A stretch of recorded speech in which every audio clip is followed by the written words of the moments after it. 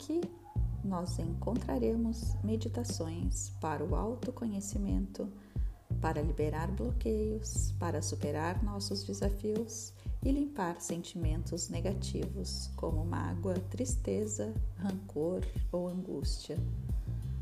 Sejam todos bem-vindos e sintam-se acolhidos. Um grande abraço a todos.